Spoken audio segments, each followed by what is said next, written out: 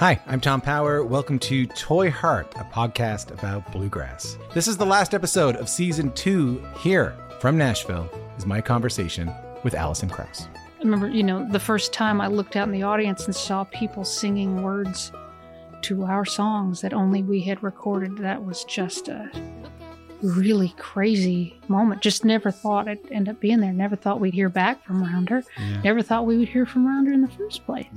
If this is your first time listening, you can hear full interviews with Jerry Douglas, Alison Brown, Bela Fleck, Larry Sparks, Jody Stecker, and so many more wherever you get your podcast. Thank you so much for listening. Later on.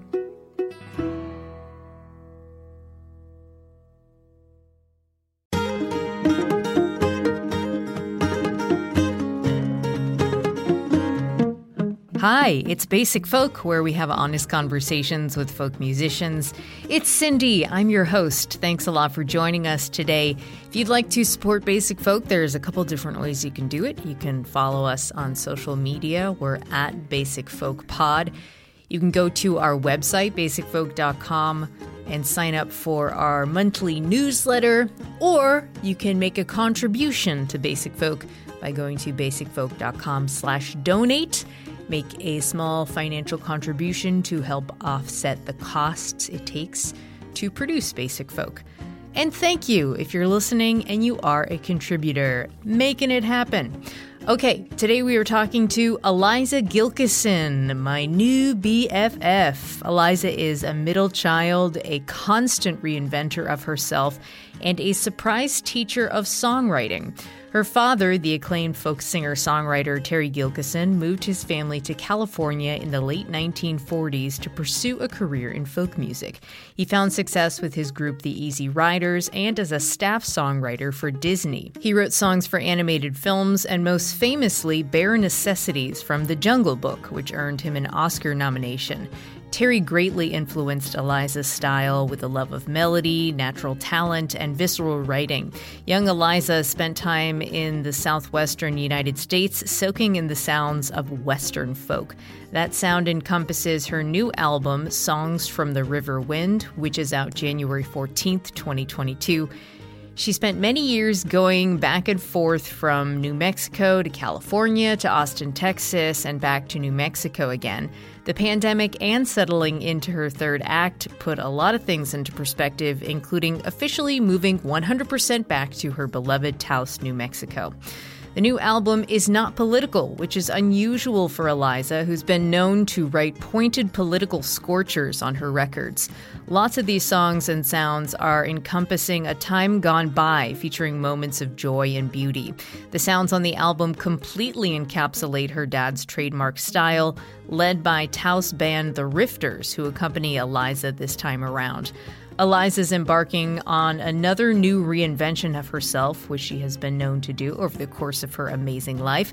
Most famously, at 50 years old, around the year 2000, Gilkyson reclaimed the identity of folk singer and released her career-affirming and changing album, Hard Times in Babylon. That record unlocked her writing and set her on a path of authentic creation in her music, and she has not looked back. Here's to constant reinvention. Let's take a listen to a song from Eliza's new album. At the Foot of the Mountain is the song, and then we'll get to our conversation with Eliza Gilkyson on Basic Folk.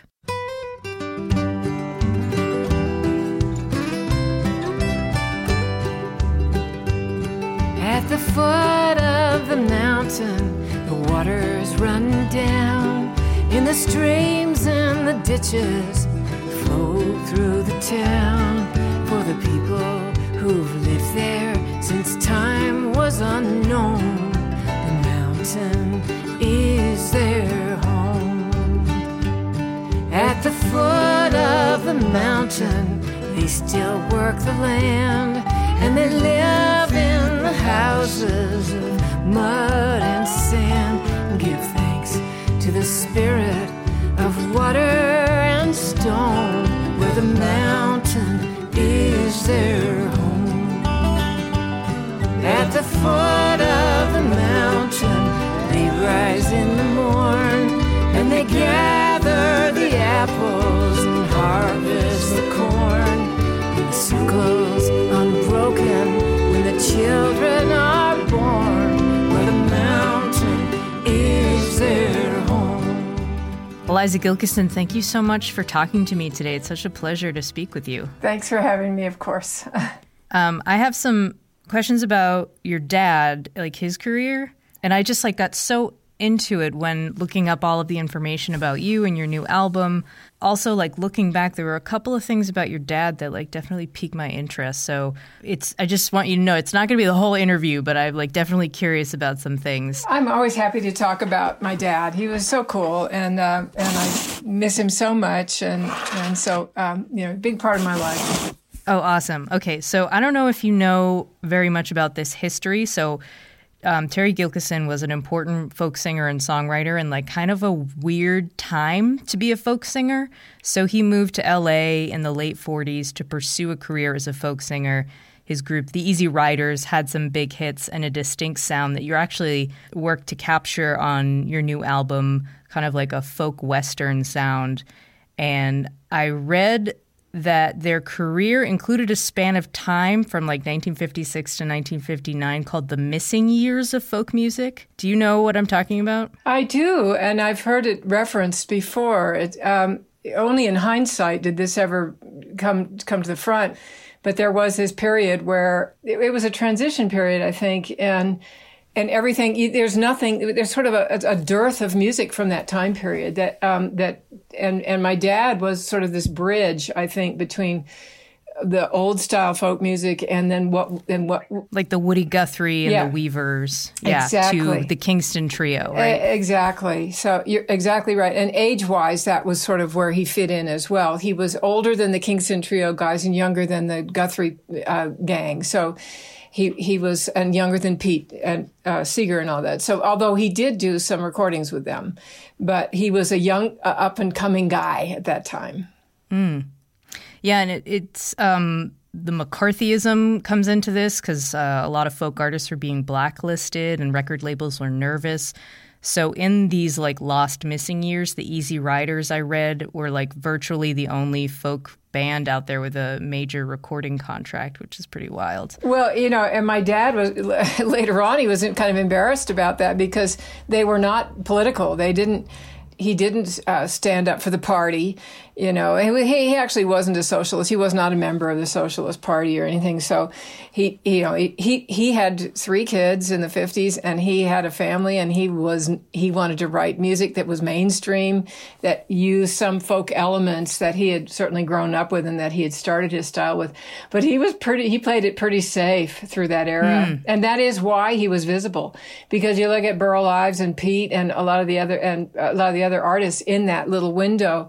They all got blacklisted. So my dad did not get blacklisted. He's one of the few that didn't from that era. And that's largely because I think he never did take a particular political stance.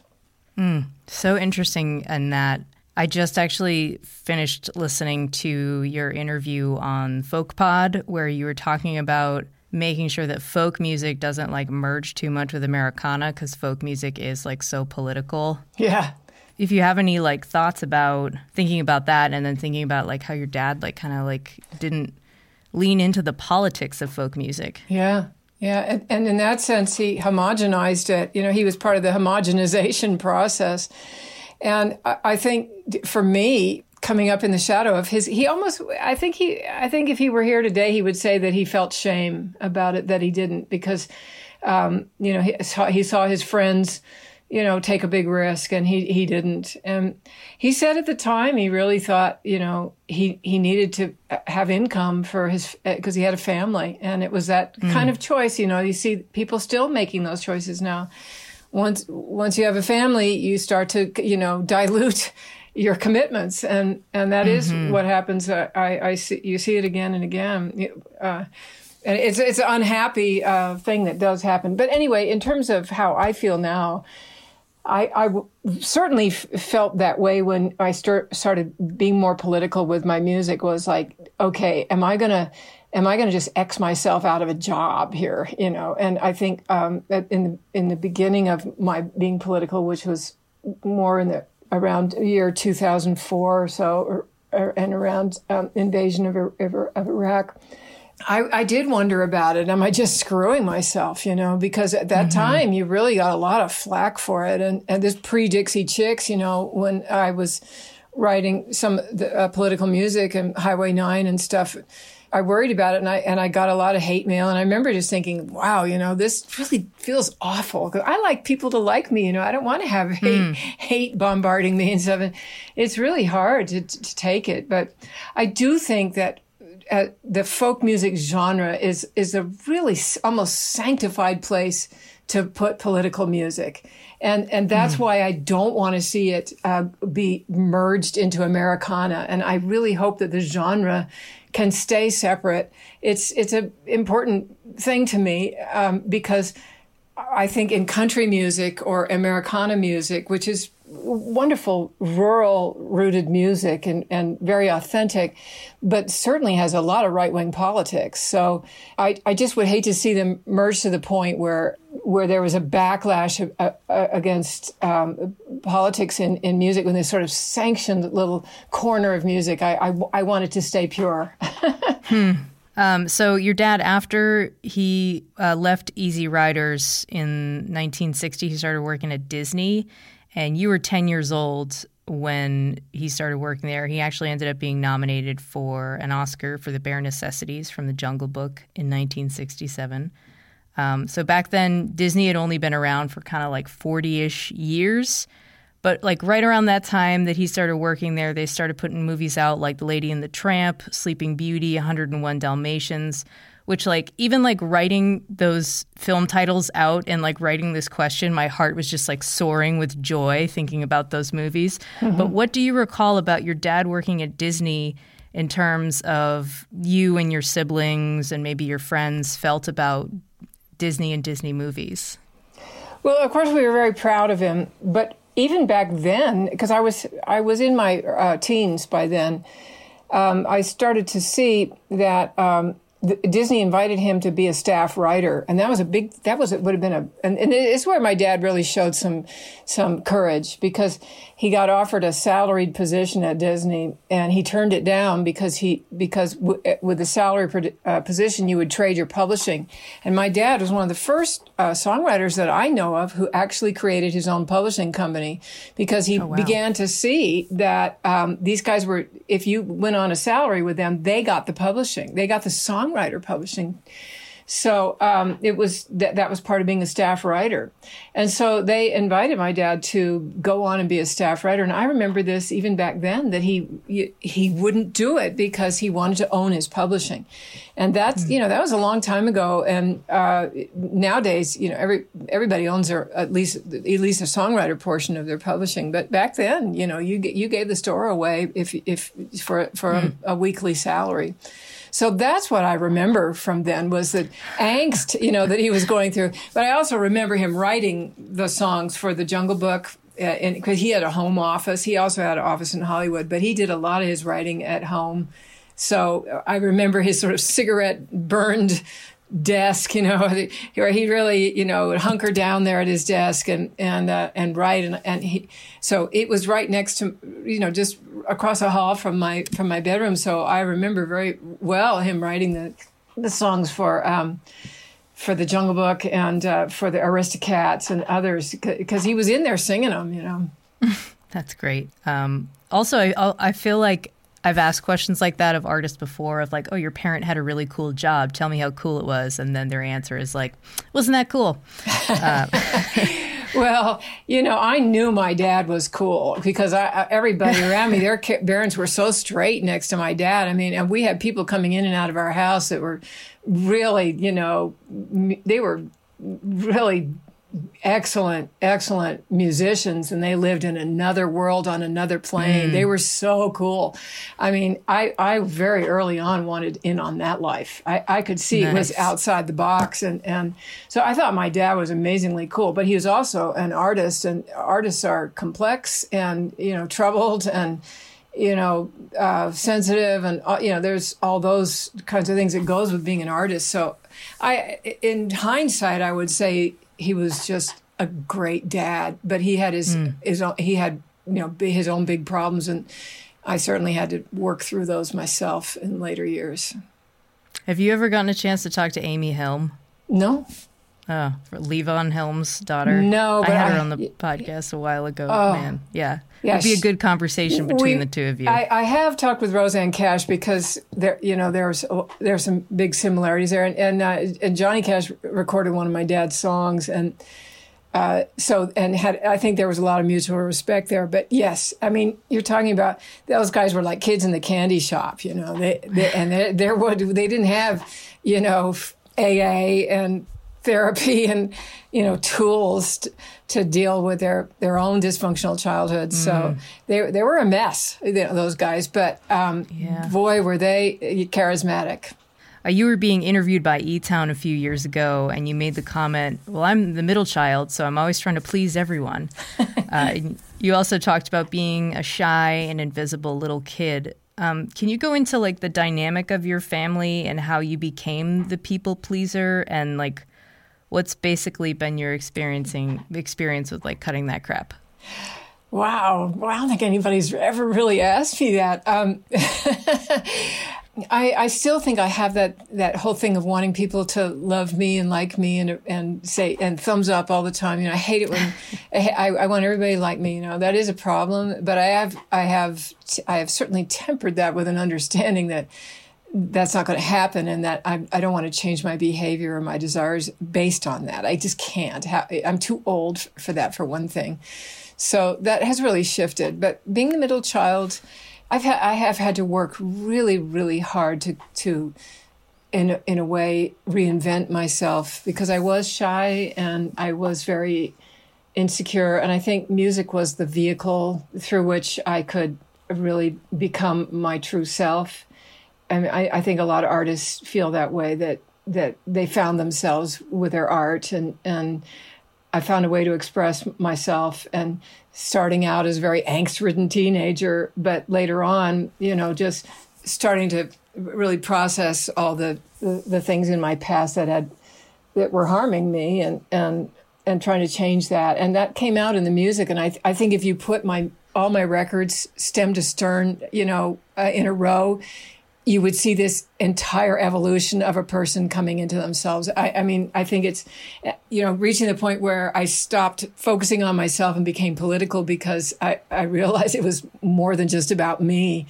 And then political music, and then also going into the sorrow of being an activist in music, because you're always, every day, you're feeling the grief over the environmental losses and the social injustice losses, and because you're an artist, everything hurts, and so I think it has been a real struggle to find my joy in the face of everything that I see going on, and staying open to feeling everything so that I can write and keep my authentic voice, but also, having a hard time wanting to get up in the morning because you feel everything. Yeah. So, but I'm finding so much joy, and I think the new record really shows that in a way, that there is a way still to straddle all these worlds and bring them all these disparate parts of myself together. And I think that's happening more and more. And I think it shows in the music that I'm writing. I have a question about your joy a little later on in the interview, so something to look forward to. But I did want to talk about Lisa, who used to be you. There was a time where you did outwardly reinvent yourself. You went by Lisa as a kid, and then when you were in your 30s, you started asking people to call you Eliza, which is kind of cool to think about. If you are a shy little kid, to abandon your name and go to your actual name, which is actually Eliza, your real name. Lisa was a nickname. It could actually give you the courage to be a different kind of person. But what kind of changes did you experience then? And then how do you think of Lisa now? Oh, God. It was really hard to claim my given name. It was really hard, and I put it off for years because I didn't know if I had it in me to step into it. Eliza, had, I don't know, it was it was a reinvention. And Eliza was such a powerful name to me. Lisa seemed like, this obliging, little girl. And so it took me about a year I had to really commit to it because everybody wants to hold you to what you were. And I think anybody who wants to go through a metamorphosis and finds himself in a metamorphosis, everybody around them wants to hold them in position where they were. And so, and, you know, your family, they're the worst, you know, even though they gave me the real name, Liza, you know, they wanted to call me Lisa, but I realized I'm going to have to commit myself to this 100%, and I'm going to have to keep correcting people and keep doing it and keep claiming it and until it shifts. And that's what I did. But it took a solid year of just work. And then even my dad, you know, eventually they started to call me, well, they all call me Liza. Nobody says Eliza, but Liza is good as I could get. Yeah. Yeah. And it felt great to do it, but it took a while. The Z is a very powerful letter. It's a different kind of person, Eliza than Lisa. Yeah. Yeah.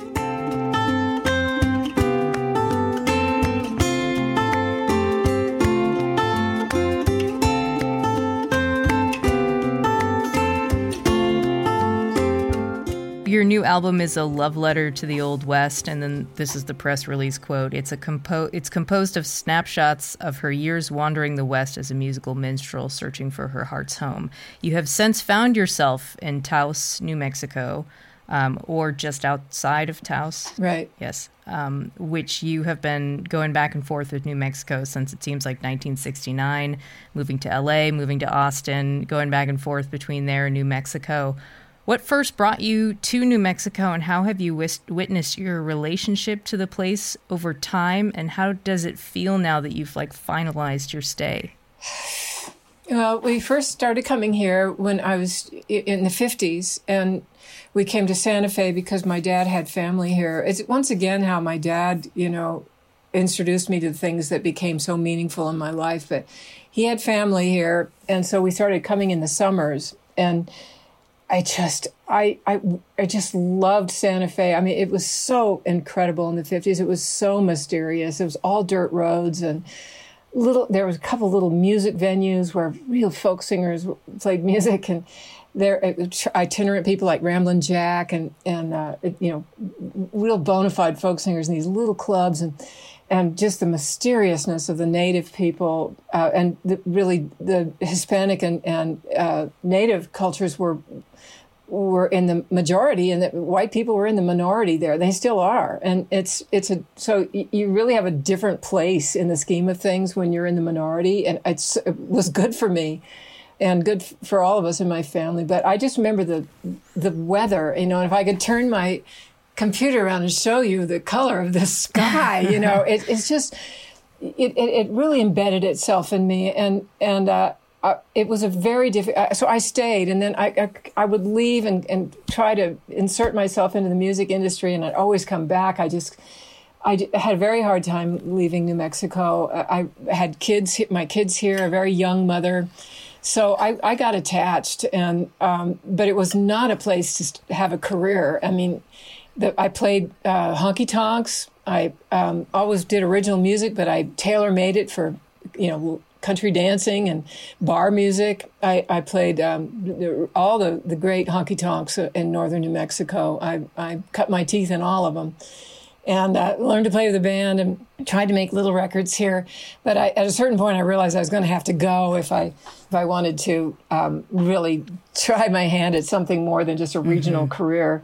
So various excursions to California where I really didn't flourish. And finally ended up in Austin, where I was really able to sink down some roots and start to create a career for myself. But then, you know, I always loved New Mexico, and every time I'd come back here, I think I want to be here. I want to be here, but I can't. And so I was kind of a fish out of water in Texas. I as much as I have so many friends there, and my kids are there, and the music scene is so great there, but I wasn't an authentic Texan musician. I was, you know, and I think they knew that, and I knew it. And, so I was a transplant, and so I could sit on the sidelines and enjoy Towns and Lucinda, and they're, you know, certainly Lucinda's a friend, but But I never, and Nancy Griffith, same thing. It was like, there they are. I'll never be that. When I come to New Mexico, I think, I am, this is really me. And musically, this is me too. You moved to Austin in the late 90s, and that's when you finally reclaimed the identity of folk singer. Because trusted advisors told you not to pursue being a folk singer, you had the acoustic guitar basically put away under your bed for many years. But right. Once you did, you brought out the guitar and you were like, I'm going to be a folk singer. The response was so immediate. You said people feel it when somebody is themselves. Why were people telling you not to get into folk music? And also, can you talk about your connection to music before and after that discovery of your true folk self? Yeah, it was in the 90s, really, when it's sort of new wave and punk and all these things were happening. And I was married to my manager, and he was with a company that offered to really try and make me have a pop thing happen. And it was like, get tough, get yourself a mullet, put on these shoulder pads and, onesies with giant shoulder pads and maybe a sword. Yeah. Certainly some rhinestones and then, write this kind of pop rock stuff. And I did it. And it was really my own choice to try that, because I love different genres, and it was fun. And I was sort of embarrassed by my folkiness. I was so rural, and so it was kind of fun to just put it all away and plug into an amp and get with a really hot band and write these sort of pop songs. But if you strip those songs down, it was just me sitting there with an acoustic guitar, in my closet of a office. And so any of those songs, if you took away the production, they would probably still be folk songs. But it was a real pursuit of inanity, as far as I can tell. It was really just the more I got into it, the further I got away from myself, the more mistakes I made, and the more of a slump I was in. And it was a really big thing for me to strip away the synthesizers and pick up the acoustic guitar. It was a big thing to me. And to come back to Austin and just go, I'm going to strip it down. I got to find this. By that time, I was almost 50 years old. I mean, I realized if I don't find this thing and get it down to the essence now, then I'm really, I'm afraid I'm going to have some big regrets. So it was really important to me to start touring, to start everything over.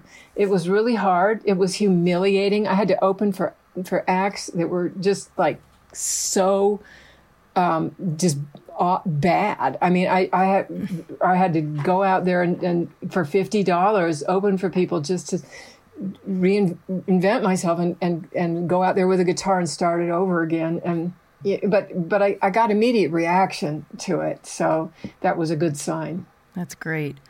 So you have been running writing workshops and teaching songwriting, where you create a non-judgmental, safe environment to facilitate exploring songwriting and pushing through blocks and self-doubts. And you say that you love it more than you could have ever imagined. And I've heard you talk about it and say, everyone has a poet inside of them, and we need people to be in touch with that side of themselves. Why do you say that? Because I think we live in a time where everything is inviting us to shut down and offering us plenty of good reason to shut down. It's a very painful, frightening time in the history of humankind, and it's so dangerous and it's so sad. I mean, so many things are happening with species extinction and the suffering of creatures and loss of habitat in the natural world, and these things that are so painful, people suffering on such a massive global scale, that it's very tempting to shut down. And I think if we shut down, then we will stop caring. And if we stop caring, then we really are lost. So this is really my philosophy, that we should all, if we can, do whatever we can to not shut down. And being creative is a really great way to stay sentient And so I think of it as a service, to work with other artists to keep them. And I think that everyone does have that side of themselves. And some people don't really want to indulge in it, and some people find it easier, and some people find it harder to access it. But what I have found again and again, I have students who are, they know 3 chords and they think they can't sing. But I feel like I've seen it again and again that within that, whatever their limitations are, which I call your style, then there's something in there. Everybody's got something. It's special, and everybody has their own unique experiences, and my job is to help them find out and to reward them for making the effort to go in there and figure out who they are and how to express themselves, and to stay sentient, and to provide an environment and keep accumulating these students that then keep in touch. And so we have a network of people, and so they have their own monthly song pool, and where they get in together, and they when John Gorka and I aren't even there. And so what I want to do is to nurture sentience, because I think and I do this. It's selfish, because I am so worried about everybody shutting down, and I don't want to shut down. So this is how we keep from doing that. I really want to hear about your friendship with John Gorka, because it seems pretty special, and he's such a wonderful, affable human being, and I feel like the two of you together, it's like a pretty dynamic duo.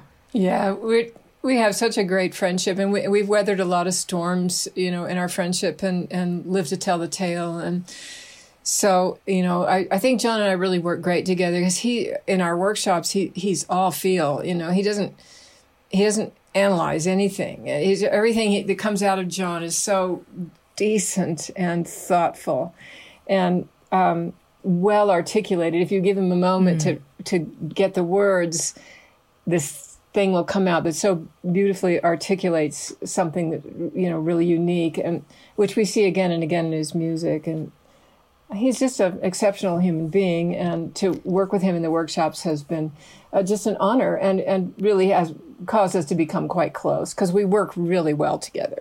How many songs has he written about your dogs? I think just the one. Just one. The one. And that came in a workshop. That was just like, it was an exercise. I think it was about, write a song about, your dog. And so I think that was it. Because we do these prompts, in the workshop. So, and usually the instructors don't, because we're like, we're cross-eyed. We get an hour to take a break. I just go lie down or something, and John's over there writing a song. Like, he takes one of our prompts and goes and writes. It's so great. He has no airs about him at all. He makes everybody feel like we're all on an equal playing field, and someone as talented and lovable and venerable as John. It's really special to feel like that you're just his friend. Yeah. It seems like a really fun friendship once you get through the whatever hard stuff that's happened. Your husband, Robert Jensen, activist, author, former professor of journalism at the University of Texas, seems like a true badass. What is this book called? Radical Feminism for Men? Yeah. Man. Yeah. He seems like a trip, man. Wow. Okay. You credit him with bringing politics into your life in a radical way and into your music. And you have written some great political songs, not on this album, but if you don't mind talking about this a little bit, what does politics look like at home for you? And also, how have age and wisdom come into play when processing the awfulness of it all? Yeah.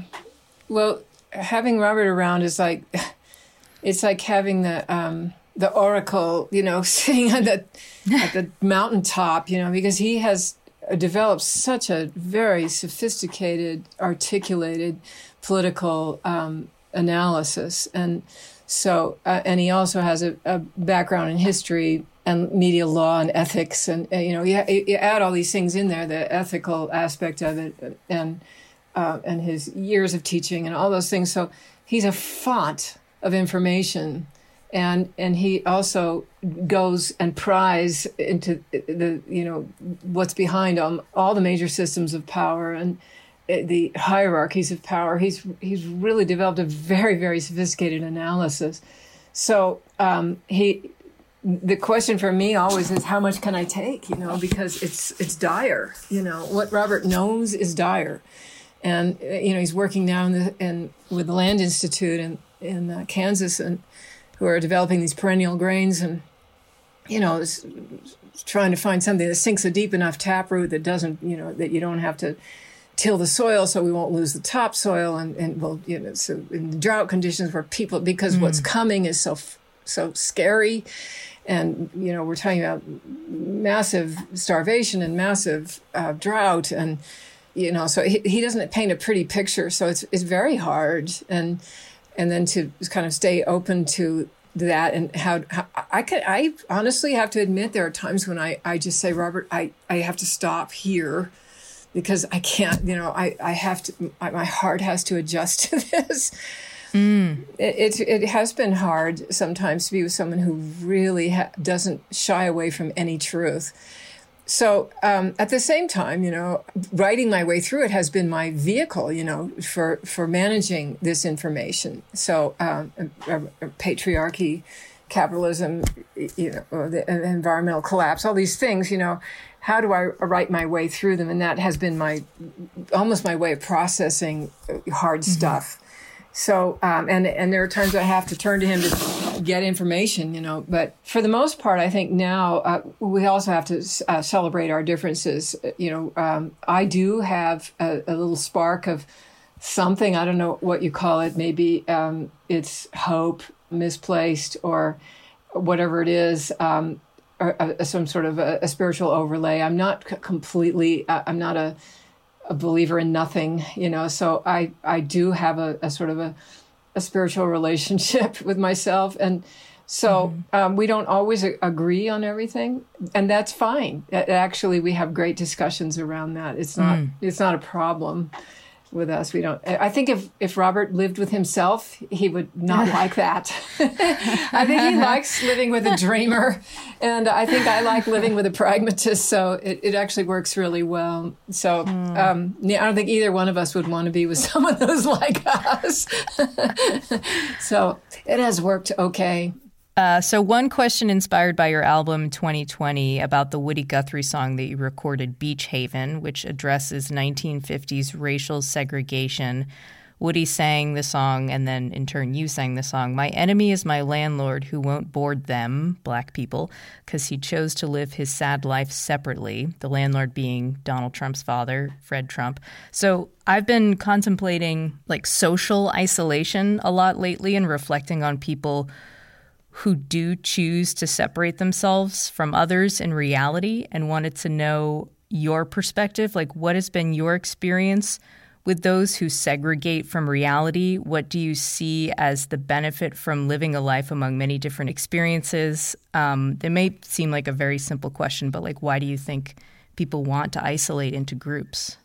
Well, I think we just want to affirm our own belief systems, and this is a terrible danger. We don't want to have to do the work. If that's what you're talking about, I this is, I see it on the left as much as I do on the right. I just think, I think we'd rather just confirm our systems, and we don't want to challenge them. I think the art of debate is gone. It's who's the loudest, who puts up the biggest drama, it gets the attention. We don't have rules for engagement, and it's a terrible situation. And I don't know what to say about it. I don't have an answer to it. I'm worried. I find that I'm relating less and less to the left, and as I am to the right. I'm just saying we need to be finding very practical solutions of how to get along, and that's not happening. So I mean, look at me. I just moved from Austin to the mountains. There's only 5,000 people in the town I just moved to. You know, I mean, there's a lot. That was an escape. And as much as I'm going to try to stay in the game, but there's also ageism. You know, when you're a certain age, you really start to sense how irrelevant you are. And so I find myself preparing for that as well. I want to stay active and relevant, but I also realize that there's an arc to your career, there's an arc to your powers even, and there are if you're not being asked, you know, then imposing yourself on everything doesn't work either. So there's a part of me that feels like, is this the time when I'm supposed to surrender, you know, and just let it all go? Or am I, you know, what's my job here? I don't know what my job is right now. And I mean, do you? How do you see that?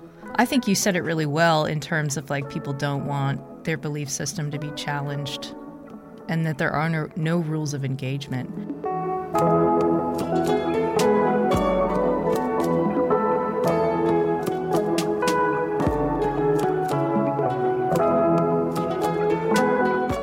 Okay, the new album, Songs from the River Wind, is out. If you're listening on January 13th, it's out tomorrow. If you're listening after that, it's out now. It's about the joy of reconnecting to the land and memories from your childhood in the Southwest. And the sound of the album, we mentioned earlier, Western folk. Not quite spaghetti Western, and I went and confirmed that and listened to some spaghetti Western music. It's like a little bit more like comical and, you know, Comic Sans font. But they kind of live in the same section of the library, I'd say. What is it about that sound, the Western folk sound, that relates to the landscape of the Southwest and your childhood? I mean, other than that it was the kind of music that your dad played. Well, I mean, of course, it goes back to my dad, but I loved those old cowboy folk songs, you know. They just, they Ride in Old Paint and Streets of Laredo and all those. They were just wonderful songs with great melodies, and many of them came from Irish ballads. Those old songs were just, you know, offshoots of Irish ballads and melodically. So, you know, I spent my childhood just roaming around the West. As I mentioned earlier, my dad took us to Wyoming every summer, and New Mexico. We would do a car trip and go to New Mexico and then up to Wyoming, and we camped all throughout the northern New Mexico and Wyoming, and rode horses and, you know, ogled cowboys, and, you know, I love the lifestyle. I loved it. I loved the music at the time. The Western music that was coming on the radio when we were traveling was just, you know, just such great music. And even on the pop stations, they were playing, you know, Hank Williams and stuff. So, cool. Or Frank Ifield or something. It was, you know, really, it was great music. And so I think just coming back here, oh my God, it was like, can I give myself this? You know, can I just be here in the mountains again and have all these memories come back from my childhood and from my younger years when all my life was just stretching out ahead of me, and I just was so in love with the beauty that was around me every day. I never took it for granted. Just to come back and say, can I just live here now? You know, can I have this? And then just say, yes, you know, I can do that. And it felt so good. And I was just, every day I'd walk out, we have an orchard here, and I'd walk out into our orchard in the pasture back there, and I just look at these mountains, and I just go, it's so beautiful. And I guess what had happened was, you know, been just grieving the loss of nature in the natural world, all the blows that we're taking, but I wasn't immersing myself in it. So it was just like this theory that we're losing everything, and then I don't have anything here. So it was great to balance it, to go, I have beauty in my life. Every day I'm surrounded with beauty still, even though everything is threatened, everything is painful. Many of my goals I haven't reached. There, you know, I'm a tentative financial thing, just like everybody. It's like, but I have beauty around me every day, and that is really changing everything, and it's reminding me of it's almost like retraining myself to find my joy. And so I think that this partly about what this record is about. And some of these songs are quite a bit older. And I was just like, can I revisit these songs when I was so naive, Yeah. But there's something about the joy of that time period that I'm feeling again. So it's kind of fun to unearth these songs. Yeah, you were talking about how you tear up in the studio while you were recording, thinking about those moments from childhood of joy and beauty. So how did making this album impact your relationship with joy and beauty? There's the joy question. Yeah. Well, it's a big question because I don't think I realized how far into grief I had traveled, I think I default. I'm a happy person. I don't think I'm not a depressed person. So I find my happiness, in lots of things. But I don't think I had that bubbling joy factor, and I haven't had it for a long time. And I've been coping, pretty well. And I have incredible people around me, people who love me and that I love. So it's not like I'm suffering or something. I'm super lucky. But that sense of the joy bubbling up, I and just feeling it every day and just waking up and going, my God, I really am happy. And that I haven't had that in a really long time. I didn't know I didn't have it until I started having it again. So, I know it has everything to do with moving back here. It has everything to do with that. You've paid tribute to your dad on your albums before, and there are several tributes to him on the new album, and also the tribute of working with this band, the Rifters, who encompass the Easy Riders sound. Since this is not a sound that you normally encompass, but it is a sound that your dad specialized in, how did it change your connection with or your appreciation for your dad? I'm such a fan of my dad, and I have so much appreciation for him after working through a lot of anger, too. But it did hook me back into it, and I think the Rifters were a key part of that because they have these 3-part harmonies, and they do these songs that are so sweet and so about community and love and beauty of the natural world around them, the mountains and everything. And so I think there was something about hanging out with the Rifters, hearing them play their music that just put me into such a nostalgic place for my dad. And that was when I realized I got to try this record. I've got to try recording with him and just hook these parts of myself. It was like a lost part of myself. And I don't really know how it's all going to come, how I'm going to integrate that now with the 2020 person. I mean, couldn't have 2 records that were more far apart from each other than those 2 records. So it'll be interesting to see, now I'm building a studio. I'm going to start writing again. And it'll be interesting to see how that's all going to play out. But for now, I just want to enjoy how it feels to invite this part of my history into the present. Tell me about your studio. Oh, it's so pretty. It's an old garage that has it's like, somebody just threw a bunch of adobes up and put a roof on this thing, and it was been falling apart. This house was built in the early 1900s, so the garage was never taken care of, and it was just a mess. But I kept going in there and thinking, God, it sounds really good in this place. So, and really clapping. Yeah, wow. Exactly. Hear the clapping. That's our big thing. It's like, what does that even mean? But we started doing.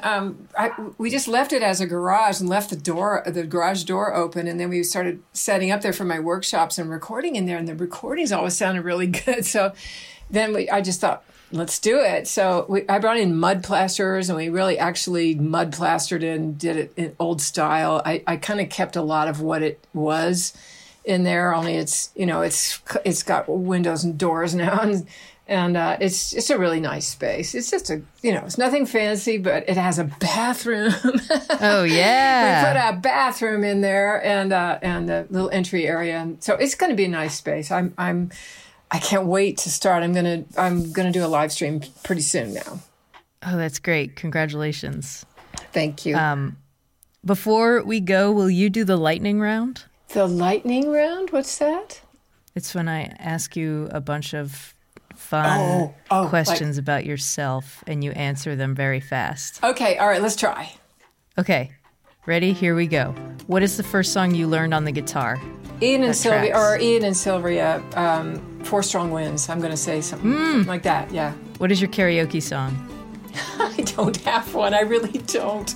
I don't. Like, if someone asked me to just sing off the top of my head, I don't even have a song. Probably something of my dad's. Probably, Bare Necessities or something. Right. That's the correct answer. Dogs or cats or something else? Oh, dogs. Agreed. What is your coffee order? Haven't had a cup of coffee in 40 years. I can't. Can you tell? I'm so jacked up already. I would not sleep for 2 days if I had a cup of coffee. Oh my God. I know. Who was your first celebrity crush? Oh, Roy Rogers. I love his burgers. No, he was so sexy. Did you ever hear him yodel? Oh my God. He was. I'm going to look it up after. You got to go see Roy Rogers and look at the dude. He's so gorgeous. He's just, he almost looks, I don't know. Anyway, he's very, very handsome, very, very fit, and can sing. You have to hear him yodel. Okay. Yeah. I'm going to do it. And a great horseman, too. Oh, my God. Important. Okay. Aside from John Gorka, who is the nicest musician you've ever met? Oh gosh, Chris Christopherson. Oh, my God. What a champ of a guy. We met years ago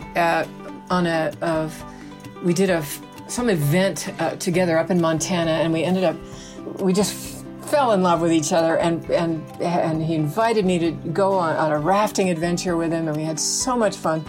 And over the years, he was so supportive, and I opened some of his shows, and in terms of celebrity, the guy is so down to earth, such a doll. Oh my God, such a talent too. That's great. Eliza, I know the answer to this question, but please tell our listeners the first album you bought.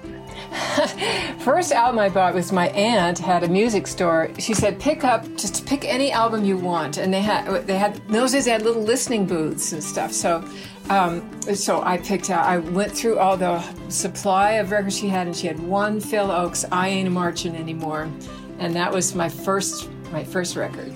Oh, that's cool. I didn't know the story. That's awesome. And great songs on that. God, he really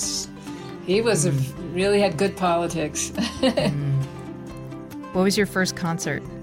We were in Los Angeles, and we went down, I think it was, believe it or not, Strange World of Arthur Brown. I think we went down to the Whiskey or something, it was a little theater down in Hollywood on the main drag on Sunset Boulevard. Pretty sure it was Strange World of Arthur Brown. It was one of those early 60s bands, and I saw the Doors around that time, but I was a teenager, and I wasn't as young as I'd like to think I was. Flying or invisibility? Oh, flying. Yes, you're a dreamer.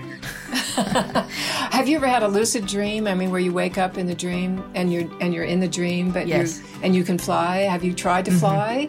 I have, and it's an incredible feeling. I mean, What is your flying process in the dream? I say to myself, I'm in a dream, but I'm going to try flying, and I'm going to go up over that mountain, or I'm going to fly up over the house, and I can get up in the air, but it's hard to hold it. I often either come up out of it or I go back into sleep. It's really hard to say. Because what I really want to do is actually see if I can go visit somebody, and I've never been able to do that. Oh, wow. Sounds like you just levitate.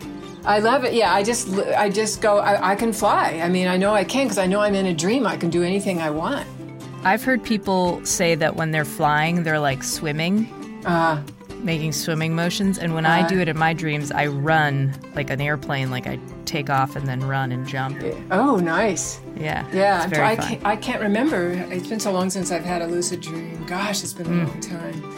Okay, this is the last question. Where is the most beautiful place you've ever visited?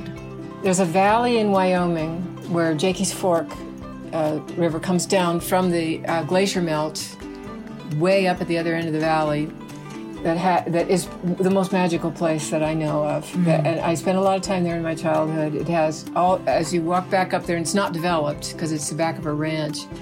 You can walk back up there. There are caves filled with crystals, and there are the sheep eater tribe, which was a pygmy tribe that lived up in the high mountains of the Wind River Range. That was one of the last tribes to integrate when the white people came. And so they stayed high up on the mountains and they were undiscovered for a long time. But you can find sheep herder blinds up there, still some of their rustic stacked stone, the places where they were sheep eaters.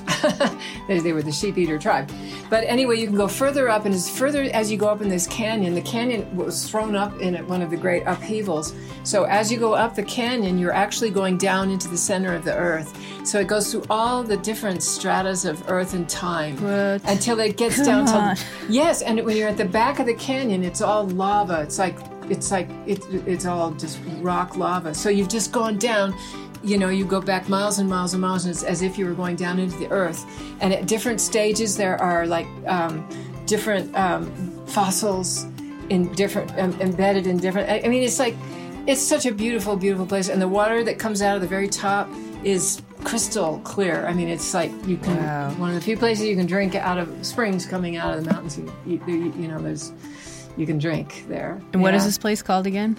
Well, that is the Jakey's Fork Canyon outside of Du Bois, Wyoming. Okay, great. A lot of things for me to look into today, Eliza. This has been really wonderful to have you on.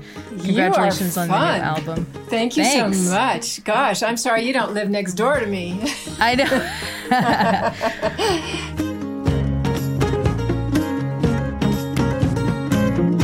This episode of Basic Folk produced by John Nungesser. Alex Stanton of Townspeople records our music.